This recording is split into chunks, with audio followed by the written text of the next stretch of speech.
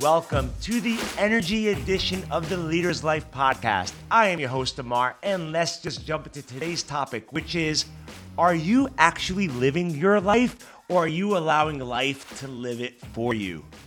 What do I mean by that? Okay, have you ever felt like life was happening to you rather than feeling like you were living your life? Have you felt trapped, helpless, or unfilled in your daily routine? It's time to take control of your life and start living. Listen, I know life is full of surprises. Some are pleasant, while others can be quite challenging. It is up to you to decide how you react to these situations.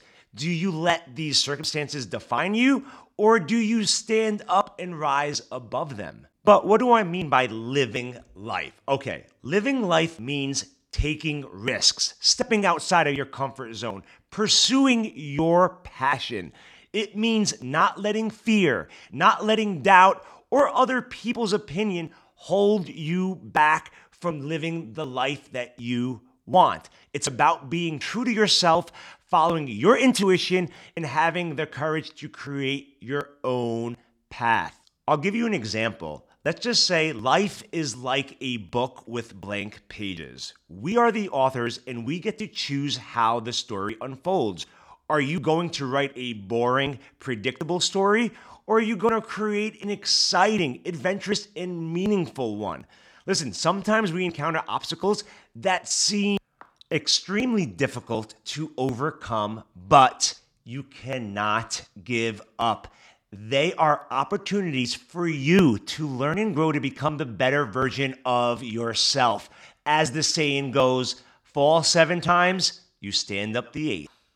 Now, are you going to be living your life? Are you going to cherish every moment and create memories that are going to last a lifetime?